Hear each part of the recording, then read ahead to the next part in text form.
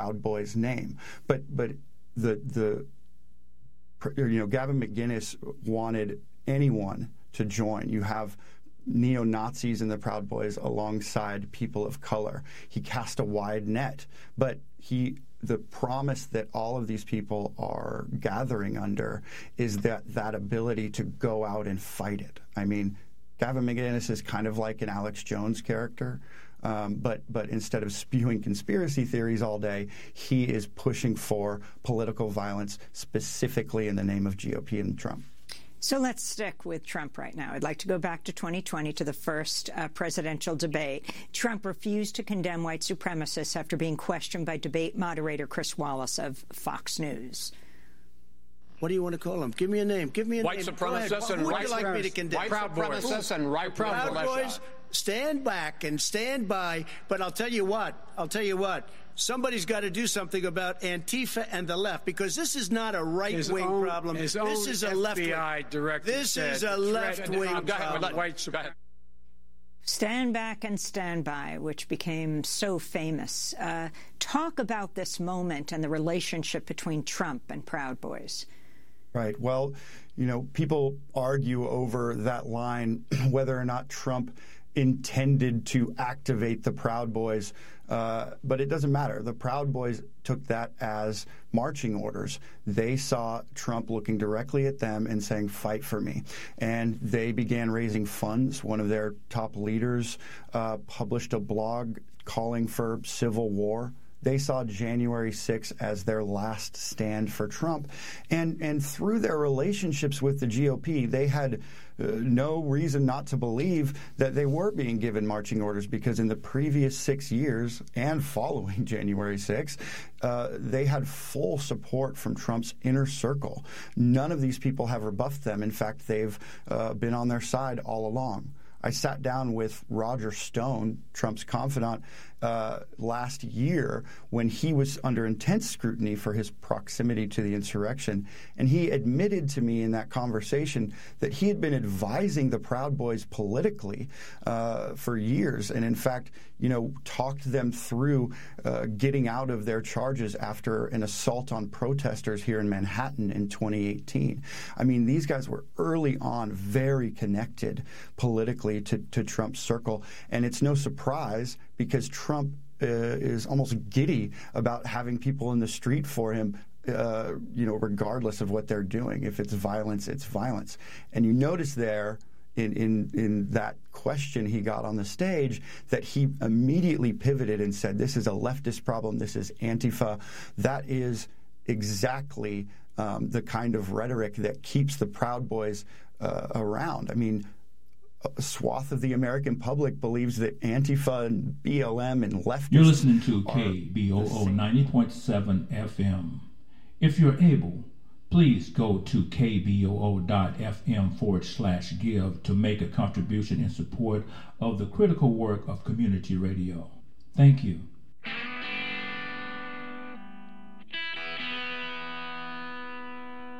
Tune in to KBOO on Wednesday, October 5th for Dead Moon Night, a 4-hour extravaganza celebrating the 2017 event when 1,100 rockers showed up outside Portland City Hall to commemorate the legendary band Dead Moon in an official city proclamation of October 5th as Dead Moon Night.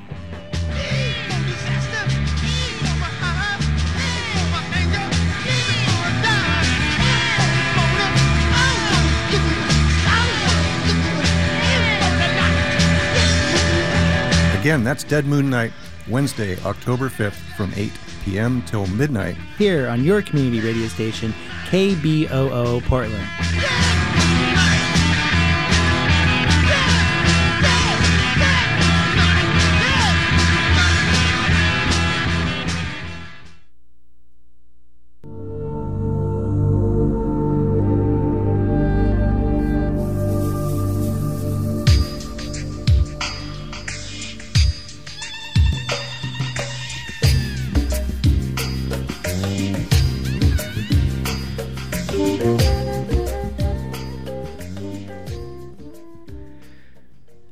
Good morning.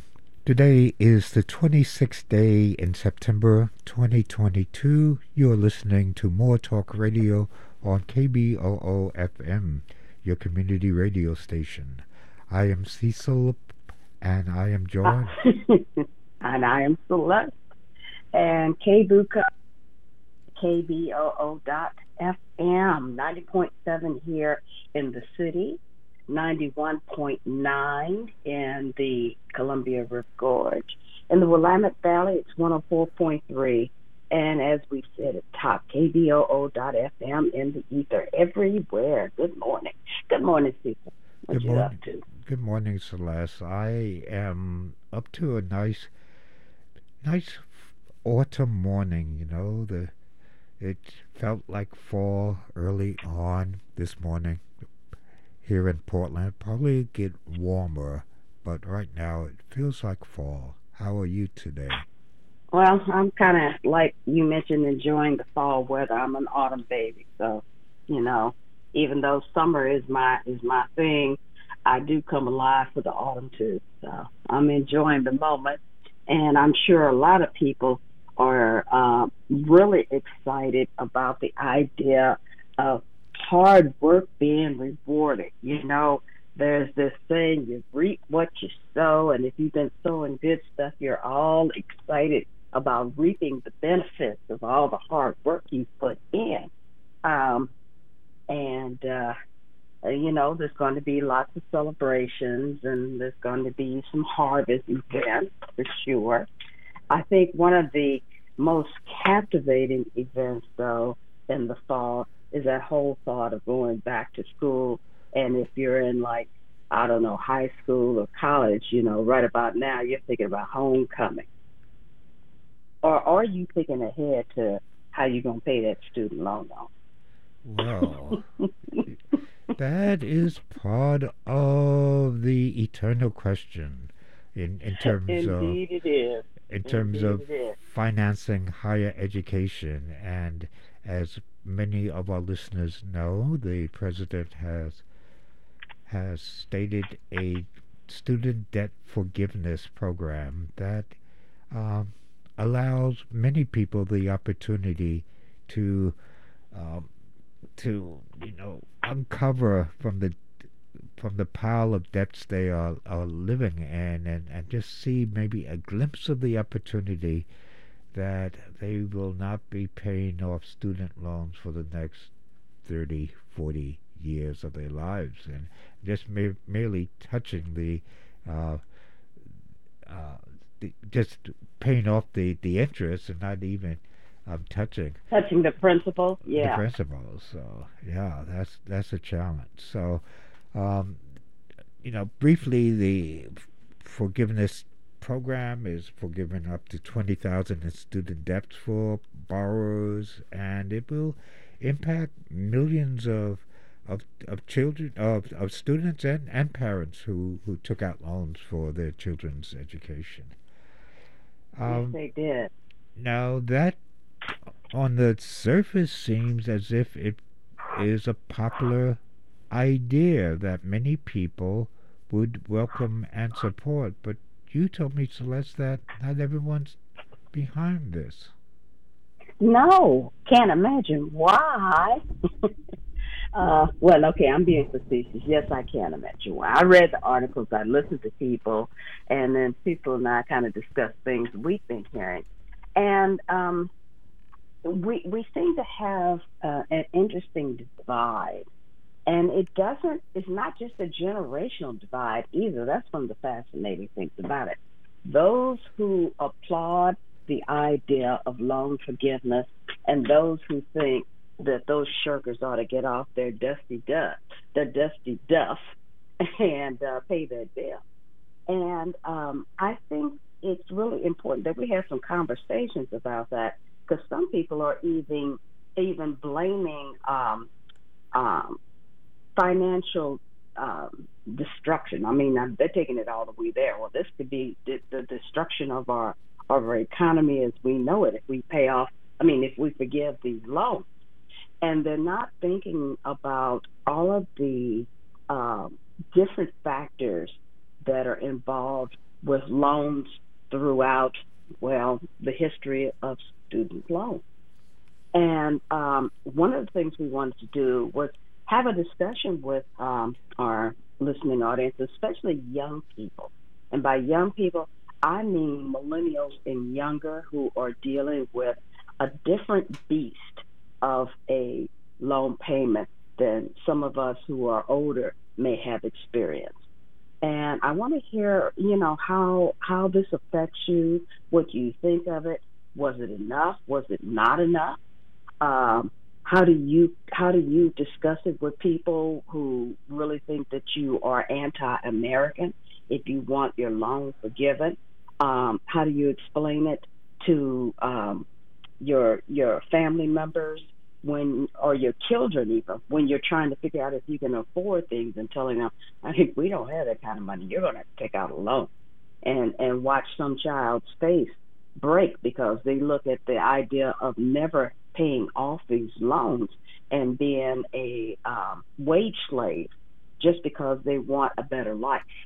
And there's lots of reasons why people feel like, this is inappropriate. Some people are actually angry because they think, well, why are you going to college and making all this money then and then asking for a loan to be forgiven?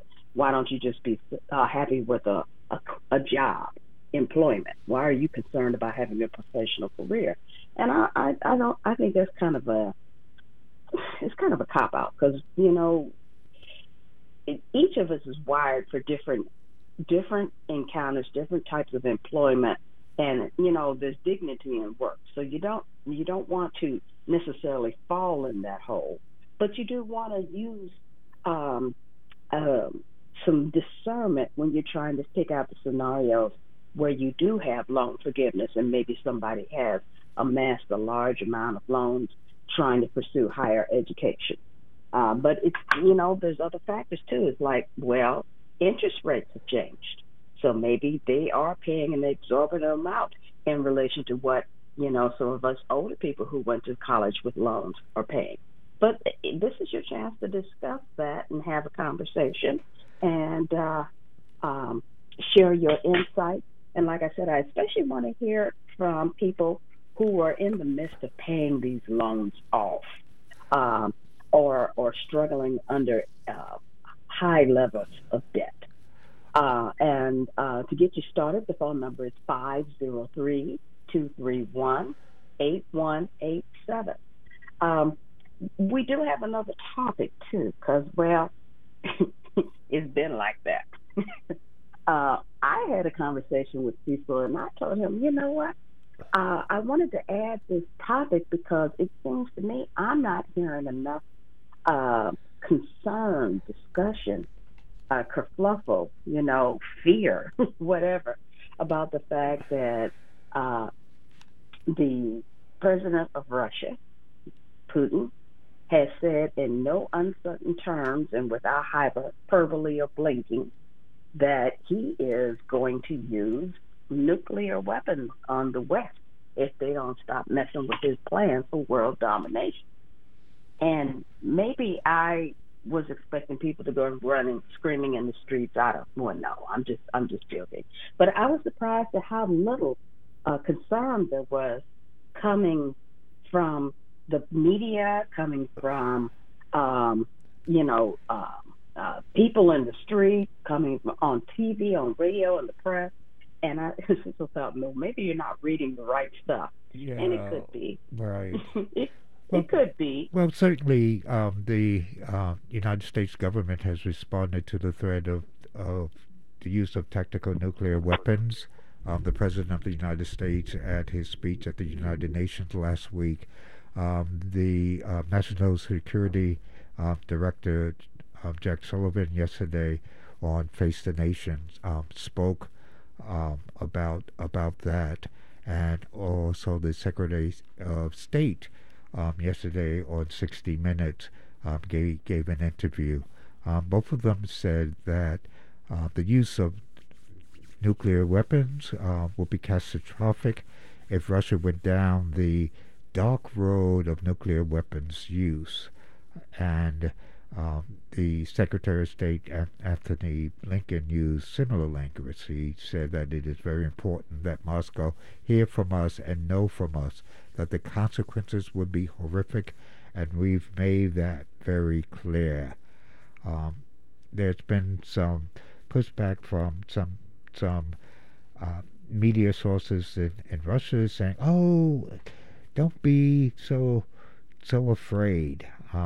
But the talk of nuclear weapons, the use of it, and especially, I think nations are worried about it, especially, the idea of when you push into a corner and you have these weapons of mass destruction, you might do something wrong. But I think you are correct in terms of the outcry from masses of people on the streets. Maybe there is a silence about that, Celeste. But I think certainly in the halls of government, people are taking note and are pushing back on this threat of the use of tactical nuclear weapons. Well, maybe it might be a good idea to even look at what types of pushbacks and responses there are. And maybe I'm in an odd place like so many folks, because I feel like we're being a lot more nonchalant. We're appearing more nonchalant with Putin than we were, say, when North Korea started their saber rattling.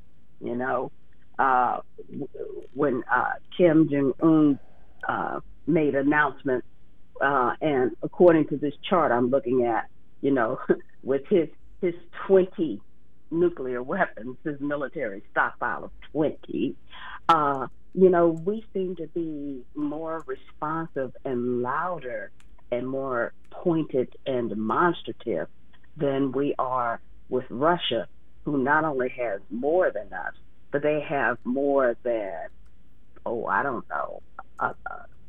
10 times, 100 times North Korea. Well, I have a separate opinion from you, a different opinion on that. But okay, let's hear. That's what makes it fun. let's hear from our callers. Our numbers are 503-231-8187. Let's hear from Molly. Good morning, Molly. Good morning, Cecil. Good morning, Celeste. Wonderful. You make Monday morning so much more fun. But I want to say, first of all, before I address the first topic, which you mentioned, the student loans, is that I've been playing Eric Von Schmidt and Joshua Goes Barbados ever since you mentioned your father when we talked about the Queen and the various celebrations or mournings thereof. And that's just a great song, and it goes into my next, what you mentioned, education and student loans, because this is important stuff to remember. Joshua Goes Barbados, strike for better pay. That's a great song, and in case you don't know it, but it's talking about the strikers, who are no longer slaves, but almost the same thing, getting paid so poorly. And how we're at that stage in many ways in many places. But I just want to say that I was a waitress and waiting tables, and was made aware of the fact that I could get a student loan back in the days of the Reagan era, which did really enable student loans 1% and 2%. I didn't know what I was going to do with my life. I was waiting tables, and I ended up, I loved art, and I ended up taking I went back to school at Portland State just kind of for fun, because it was like go take classes or wait tables, and with a student loan of that, easy to pay back, which I'll just say right now, I paid back my student loan in 10 years, $50 a month, doable for anybody, and that's not the case today. And I would want any way that students young people can get an education, the cheapest possible and free would be the best. But I just want to say that I just took a bunch of art classes for fun, and I ended up boring ed classes, ended up getting a teaching degree, and it was just fantastic. And without that cheap student loan, I never could have done it. And education is important, and it's important not to forget the great early folk singers like Eric von Schmidt, who Dylan has on his first on the cover of his album Bringing It All Back Home. When I listened earlier to the folk espresso, I was aware that maybe some of these older songs aren't even known. That dates me a bit, and I just want to give a last shout out to the great Pharoah Sanders that yes. I just heard the song on Amy. Democracy Now. He just died at age 81. The Creator has a master plan, peace and happiness for every man. I love the great Pharoah Sanders. Always loved him. I'm so sad to hear that we've lost another great. Well, you know, we still have him in memory and in sound, so we'll celebrate still. Right. I'm going to play Joshua Goes Barbados and The Creator has a master plan after the show. Excellent. All right. To inspire the beautiful fall day she started. I'll let other people call and listen to your wonderful words of wisdom that you always have. Thank you for your show. Thank you so much. Bye. So much, Molly, and thank you. I think it's helpful to compare what Molly said in terms of her experience with students' loans and the opportunity that she had. She didn't say how much money she took out, the loan she took out, but she did say that she paid $50 a month, and in 10 years the loan was paid off. Many who experience student loans and previous generation also experienced that, in that they had the opportunity, as Molly suggested, to explore different opportunities. When you're young, you may not know where you want to go. She had the opportunity to go to university, explore art classes, and was able to pay off her loan in 10 years and $50 a month. Compare that to what people have experienced in recent years in terms of being overwhelmed by the amount of student loans and the rates of pay. So it isn't just high-paying professionals, engineers, or doctors who have loans to pay off, but ordinary people who were, for lack of a better term, sucked into taking loans without really understanding the consequences, understanding the interest rates in terms of how they will be charged. And so many people who make less than $125,000 a year, and that's, think of that. That's what the president is offering for those who make under $125,000 a year, debt forgiveness.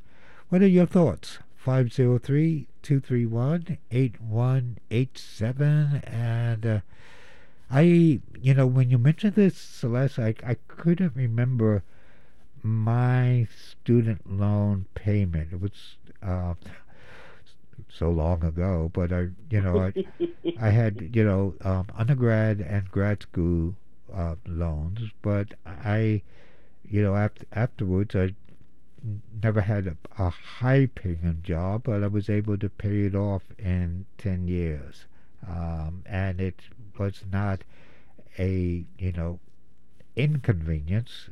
It was something I paid off monthly, but was something that was doable. And I didn't. It was doable if you were able to have continued employment and no interruption, and that's another thing. Now, I was a victim of a bait and switch to a degree, because the university I went to out of high school, they didn't want to give me a scholarship. And they decided, okay, we're going to give you a small scholarship and we're going to give you a big loan. And so I said, look, I want to come here because I needed to stay close to family. And I have scholarship offers from these other schools, so why can't you match this? And, they reluctantly agreed. And I said, and how are you not going to give me this when I'm actually in your honors program? So what exactly are you good for anyway? What's the point of you, as they say? But, and then my loan was, it wasn't high, but it was high for those times. And I had to do some serious negotiating, to keep it manageable. And school was a lot cheaper then, too. You could get a $2,000 or $3,000 loan, and that would pay off all of your school needs maybe for the entire year and have a little left over. $2,000 or $3,000 loan, what is that going to pay now? And so you look at the difference in the actual cost of education first. But you want to hear an interesting piece of trivia? Now, some people, without really giving it a lot of thought and without going to look, may think that student loans were big and first arrived on the scene in the 50s. But the first student loans here in the U.S. were actually given to students at Harvard University, okay, back in the 1800s, 1840 or so. And so when the U.S. Department of Education was founded back in 1860s, they did not administer loans the same way they were given now. They gave them to these folks who were going to Harvard University. Okay, there were a whole lot of people who were not allowed to go to Harvard back in 1840. And then in 1944 or so is when we started seeing something similar to what we have now. And then again in 56 it rolled out. But it wasn't until 1976, I think, that you really started seeing a big boom, because you saw a lot more minority students, a lot more lower income students coming through, a lot more women going to college. And that's when the idea of filling out your grant paperwork was part of the whole ritual of going for higher education. Get your grants, get your loans. And so it was an opportunity for the working class, for minorities, for women, to get that coveted leg up that up until that point were only granted not only to men, for the most part, but to white men and to upper class white men, or more than not poor, going to Harvard. And so, when we talk a lot about so-called handout mentality, handouts for the poor, we forget that the rich have handouts too. Or maybe we need to remind them. Well, I don't think we forget, but we need to remind them that, they have their handouts too. And so there is absolutely no shame attached to this. So give us some of your ideas and some of your thoughts about this. Thank you for sharing some of the background and history, Celeste. I think that's so helpful to put it in context. Our numbers are 503-231-8187. Are you impacted by the Biden Student Loan Forgiveness Program? Will it make a difference in your life? Give us a call and share some information about how you are living and whether it will change the way you conduct your life. Is it relief? Is it enough? What more needs to be done if it's not? Our numbers again are 503-231-8187. And Celeste also mentioned that we should be aware of the doomsday clock. And it is maybe 2 minutes before midnight. And the leader of the country with a lot of nuclear weapons, they're almost as many as the United States. The United States remains number one because, the United States is the only nation that has ever used a nuclear weapon against another nation in war. But are you threatened? Are you concerned about the possible use of tactical nuclear weapons in Central Europe? Our numbers are 503-231-8187, and let's go to our next caller. And our next caller is Brenda. Good morning, Brenda.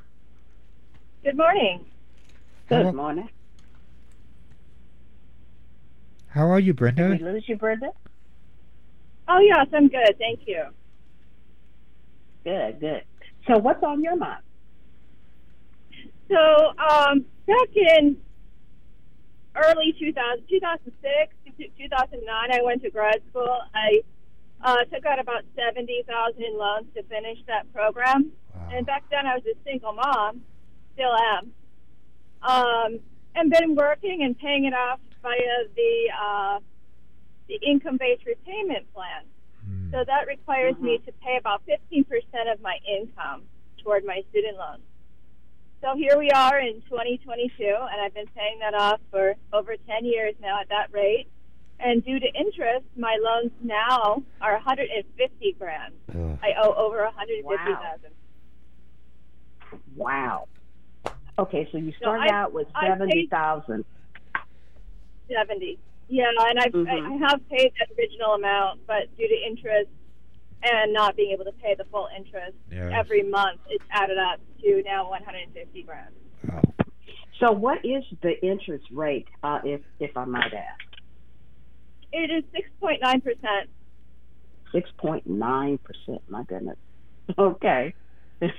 That's frightening. And see, that's one thing that people don't understand is first there was the fact that graduate school you said you took out $70,000 for graduate school exclusively, or was that the total amount for your college education? $70,000 for graduate school. $70,000. Okay. Now, see, that's the thing a lot of people want to get kind of snitty about. It's like, well, first, why did you have to spend so much, and why you got to go to grad school? It's like some degrees, a bachelor's degree won't get you where you want to go or need to go, and you have to have higher education, you know. And then the fact that you paid $70,000 for grad school should not be overlooked. Grad school was not that expensive when I was younger, and you're paying 6.9% interest. And so when you read these articles, I was reading an article, I think I found it on MSN.com.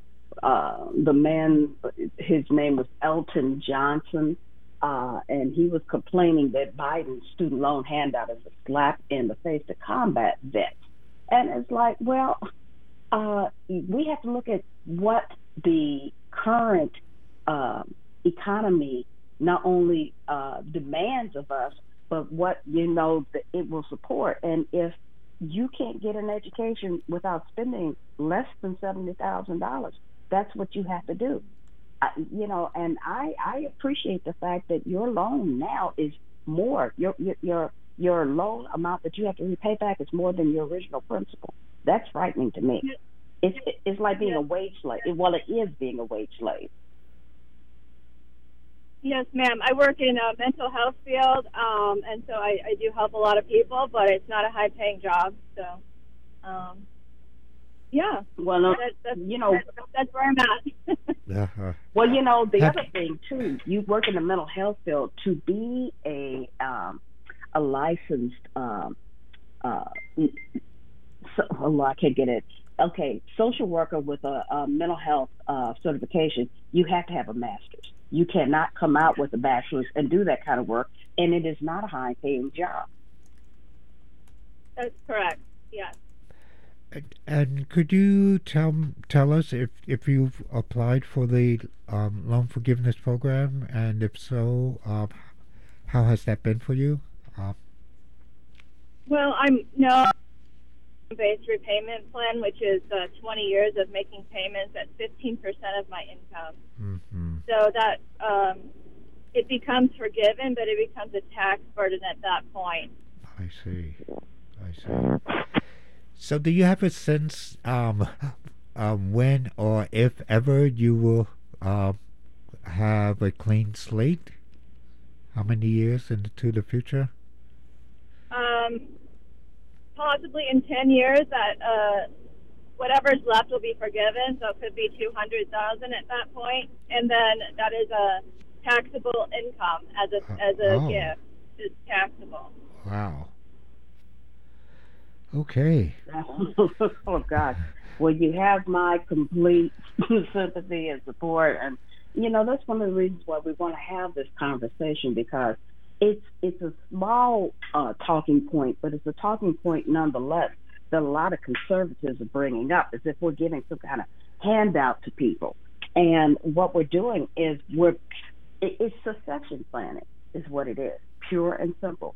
If we don't have a population that has easy access to education, then we might as well give up ever being a major force in this world, a force for good, we hope.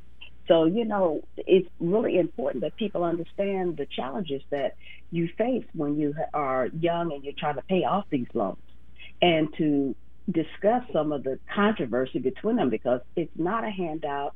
It's something that we owe our next generation so that they can keep this country strong. I want to thank you for the work that you do, both in that and for being a single parent trying to make things whole and wholesome. So thank you so much for your call and for your effort. Thank you very much. Thank you. You're listening to KBOO More Talk Radio. Numbers are 503-231-8187, and Robbie is next. Hi, Robbie. Good morning. I didn't want to switch it too much, but I know you were talking about the doomsday clock and the nuclear war that's America, I think, is kind of taking us to. Yes. Well, not so much that, more about Putin's threat for use of nuclear weapons. See, here's the thing: he is being provoked, and this is the thing that I it's hard for me to bear witness to all the media that's going on right now, because I'll share with you. In 2019, there was the Rand Corp, which is kind of like a think tank for the U.S. military. They published a report about how the U.S. could stoke conflict in the Russian Caucasus. It's called Extending Russia, but the chapter describes 6 possible moves the U.S. could do, including providing lethal arms to Ukraine, resuming support to the Syrian rebels, which I don't know if you're aware, but we're stealing oil from Syria right now. We're doing a lot of stuff in Syria.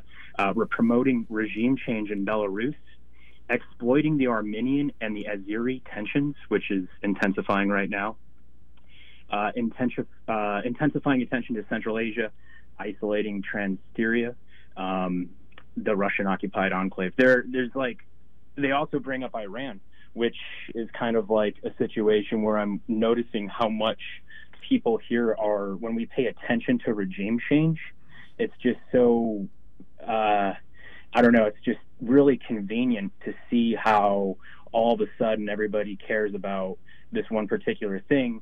And it's just so coincidental that it happens to be in, something that, like an adversary of America, there's all these situations coming up. And I think, honestly, our very notion of oh, wow, Putin's threatening us with nuclear war.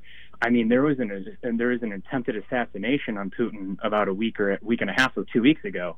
Are you aware of that? I heard about it on the news, yeah. So, I'll bring up this one article. It says, in Ukraine, the U.S. is dragging us towards war with Russia. This article was written in 2014, and it explains clearly Washington's role, and this is what it says: Washington's role in Ukraine and its backing for the regime neo-Nazis has huge implications for the rest of the world. And it basically talks about how America's provoking this war with Russia. But it's just so fascinating to me, because here in America, which, if you pay attention to a lot of world news, they're actually not very supportive of what's going on in Ukraine on America's side. People are kind of questioning our war that's going on there on the world front. I think that's kind of clear. But it's so obvious this is provocation. However, here it's always Putin's fault, and it's like, well, wait, we spent $13 billion with Blackwater in Ukraine last year, making a private army. We've been arming them to the teeth. We had military troops on the border there. We're NATO is encroaching all over there, but for some reason, this is still Putin threatening this. I'm just a little confused because during a time of war like this, propaganda is its highest. And it's so easy for us to fall into this trap in this narrative of American dominance and thinking that somehow America, I mean, you said it first, it's like, oh, this bad guy with all these nuclear weapons. And it's like, well, they almost have as much as America. Right. It's like, how is it that Russia is the one doing this? Yeah, so I thank you, and I appreciate you highlighting the role of the role of propaganda and how we need to be very nuanced in our discussion and very aware in terms of how we examine these issues. And so it's not something you pick up and automatically assume what you read in mass media as as truth without the ability to question. And I think we need to be aware of the whole picture. So thank you so much for sharing your thoughts. You are listening to More Talk Radio. We're speaking this morning a couple of things. One, on the student loan forgiveness and the threat of the use of tactical nuclear weapons in Central Europe. Our numbers are 503-231-8187, and we will now go to Harry. Good morning. Good morning, Harry. Good morning. How you doing? And thank you for taking my call. About the student loan forgiveness program, it's just an enticement. I'm really wondering if it will ever go through, because the amount of money that's involved. There's how much money. This is the only student loans, or it's the only loan that you can't take the bankruptcy. And they did this on purpose. And the idea of America was, if you fail, you can start all over again. And so we didn't have debtors' prisons. You couldn't be thrown in jail and stuff. And this is a lifelong commitment, and it can even affect your Social Security. If you start retiring, you owe money from student loans, and so this is something that has to be really taken care of right away. Why student loans are the only ones that you can't go through bankruptcy, and so also this student forgiveness program. Okay, the government forgives it. Well, wouldn't the bank sue, and the government would have to pay the banks the balance of all these student loans? So the government. Well, that hasn't been determined yet if the banks can sue. I'm sure that they are trying to find that loophole. Yeah, so they're trying, but so the government will have to end up paying the banks for all these student loans, which is our tax dollars. So we all end up paying for it anyway. So it's kind of if we get sued, right? Yeah, and so this is all the issues. So if it actually comes to bail, if there's anything, of course, the Republicans are going to try to block anything like this. So we'll see if it actually goes through, and and look at the amounts instead of all of it going. So now my story of student loans. I'm a graduate of Portland State, also class of '85, and how I went to school was back in 1979. There was a recession. And I lost my job, and I couldn't find a job for anyone. I just couldn't find one. So I had two choices: the military or go to college. At the time, there was enough student loans, not student loans, but grants. The state gave a grant, the feds gave a grant, you can get grants for being low income, and it paid for everything except for your living expenses, and that's what people took some loans out for. I didn't have to, so except for the first year, my freshman year, I had to take out a loan, but the rest of the time I didn't have to. But at the end, I was paying $40 a month for 10 years to pay for the student loan I had. So it's just what was the total amount that you had as a loan, and what was your interest rate? The interest rate was like 2%. The total amount was like maybe $3,000 or $4,000 or something. But the economy was different. The wages were lower. So that's what it was. It wasn't that much. If you took out a loan, it wasn't that much. But also the banks had if you want to take out a student loan, well, hey, you could. That's part of doing business, is making student loans profitable. Yeah. And the only way to make it profitable is, hey, you can't claim bankruptcy. We're going to get our money no matter what. All the way through your life till even if you go to get Social Security, they can take 25% of that. Well, thank you for sharing your story, and thank you for your thoughts. Okay, thank you. Bye-bye. Mm-hmm. And you're listening to Your Community Connection, KBLO Portland, 90.7 here in the city, 91.9 in the Columbia River Gorge, in the Willamette River Valley, 104.3 KBOO.FM everywhere else. This is More Talk Radio with Cecil and myself, Celeste, and we're talking about attitudes, ideas behind the student loan forgiveness, debt forgiveness, as well as Cecil and I have a different view on the whole response to Putin's declaration of nuclear possibility. And so we're sharing our thoughts with you and trying to stimulate a little conversation. The phone number is 503-231-8187. And good morning, Mark. You are next. Good morning. Thanks for taking my call. Welcome to the endless summer, or this is actually California weather. It's always in the 70s in Oakland and Berkeley, and it can't get any better than that. And I wanted to make a few comments. I uploaded 2 articles to IndieBay.com this morning, one titled Ukraine War, A New Stage. And the author ended by saying that Russia's mobilization of 300,000 is good news in a real way, in that it makes a nuclear attack much more unlikely.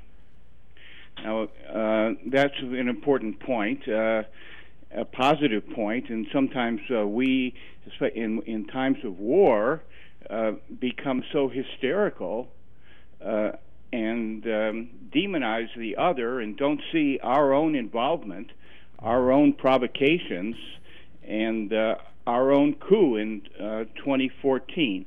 Now, as a democratic socialist, I understand that the state, our state, is making itself poor, has made itself poor by giving trillions to the big Wall Street banks as too big to fail. At the same time, we are a rich country because the global South invests in the United States, or we have taken a lot of resources from the global South, and we're still looked upon as a safe investment. So we should be investing, subsidizing teachers and nurses. Minimally, we should be. You're right. We should be, and of course the government, of course, seems to be inept, inert. That's my perspective. I also wanted to ask a question. Was Jesus, in trying to instill trust in God, using humor? He said, "Aren't 2 sparrows sold for a penny?" Now we're not catching sparrows, you know. And he said, "No sparrow has fallen to the ground without their father's, without the Creator's consent." Isn't that a powerful argument? That you're worth more than many sparrows, so why are you so anxious? What's your comment on that? Well, we could briefly, Jesus used humor, and we can have a biblical discussion at another time, but thank you for your call and for your perspective on these issues. Well, yes, and I really believe that war is a product of fear. Eugen Druermann, kind of an exiled theologian in Germany, has emphasized that. He's written many books. He actually lives without a telephone, a computer, and a refrigerator. So we have to beware of propaganda, and we can't be anxious. Be not anxious for your life, and we should see the Creator, who created all things out of nothing, as our source of strength and hope. Okay, thank you so much. Well, thank you so much for that, Mark. I one thing I do want to echo that he said is about being anxious. When we talk about it, hopefully what we're doing is looking at possibilities, creating alternative, positive realities, rather than exercising futility and anxiety. So I'm thankful that we have this opportunity to talk and to look at what the possible future could be if we can reduce our anxiety and get to know each other. I don't want to say that's the answer, because joining hands and singing Kumbaya does not always solve a conflict. No, it doesn't. Okay, well, we're having a little technical problems here. As soon as we complete it, we will go to our next caller, Arthur. But there's some strange things are happening in the studio. Yes, I hear. Moment. So let's. Okay, Arthur is on. Good morning, Arthur. Good morning to both of you. Thank you for taking my call. It's a beautiful day today. I just heard last week there's a critical shortage of emergency medical room workers, nurses, surgeons, teachers, bus drivers, you name it. Yes. Education should be completely free, as should transportation be. It's been commodified, as if human beings being commodified like cattle. Yes. Transportation, I think, should be free, and education should be completely free. That way we get more surgeons, more nurses, more doctors. I had for the last year, I've been blind in one eye. It took 3 surgeries, 3 different surgeons, 20 doctor visits, and always everybody's short-staffed. They don't have enough workers, qualified, highly educated workers. Education should be free, period. Right. That's my opinion. Hey, thank you. The trouble I have is that back in the day, old day, I could go to college and then slowly drop out. I got a degree in mathematics. I could drop out of school, work for a while, and get some more money for the next class. Nowadays, a single college class, I think, costs $2,000. That's fourfold of what when I was a kid. So I don't want to get all old school, but there's I personally, my personal opinion is, if you want to get more nurses, surgeons, anybody, pay them more money and make it free to, make it less difficult somehow. Right. Well, go ahead. No, I was going to say, I think that those are important points, and I think among those is sort of questioning the paradigm. We do not have to accept the reality, the systems we are living in now. So certainly should question, and then at one point when we think of public education, it was for the public and it was for free. You can look at not only primary and secondary schooling, but the state university systems throughout the nations were free. And, because your thoughts recall a time when I was very small, and maybe because I was a little bit selfish, but whenever I went around to the store around the corner to get my candy or comic book, I wonder how come I had to pay for it. And I often ask my parents, wouldn't it be better if people just had whatever they need? Why do we have money? Why do we have to pay for things we need? Now, I didn't need my comic book or those candy, but I think the point you are making is to question the paradigm and the way we commodify so much of living. Well, yeah, exactly, and the results are now we have a severe shortage of medical personnel in this country, because I talked to my personal physician a couple of months ago, and she just casually mentioned, she goes, she's highly qualified, and she goes, well, I do have $250,000 worth of debt. Yeah. There you go. But they're at the same time they're short on doctors. Well, there's a lot more to it than we'll be able to get to with this one call, but I want to thank you for the call and for reminding us, not only do we need to look at how we prioritize, what's important to the stability of the country and of our communities, but that the care of human beings should be a major priority. And if the education to keep us all healthy could be free, it should be free. No reason why I can't. Thank you for your call. Okay, thank you. The thing about shortage is I went to nursing school in 1980, and there was a shortage of nurses then. It's 2022, near the end of it.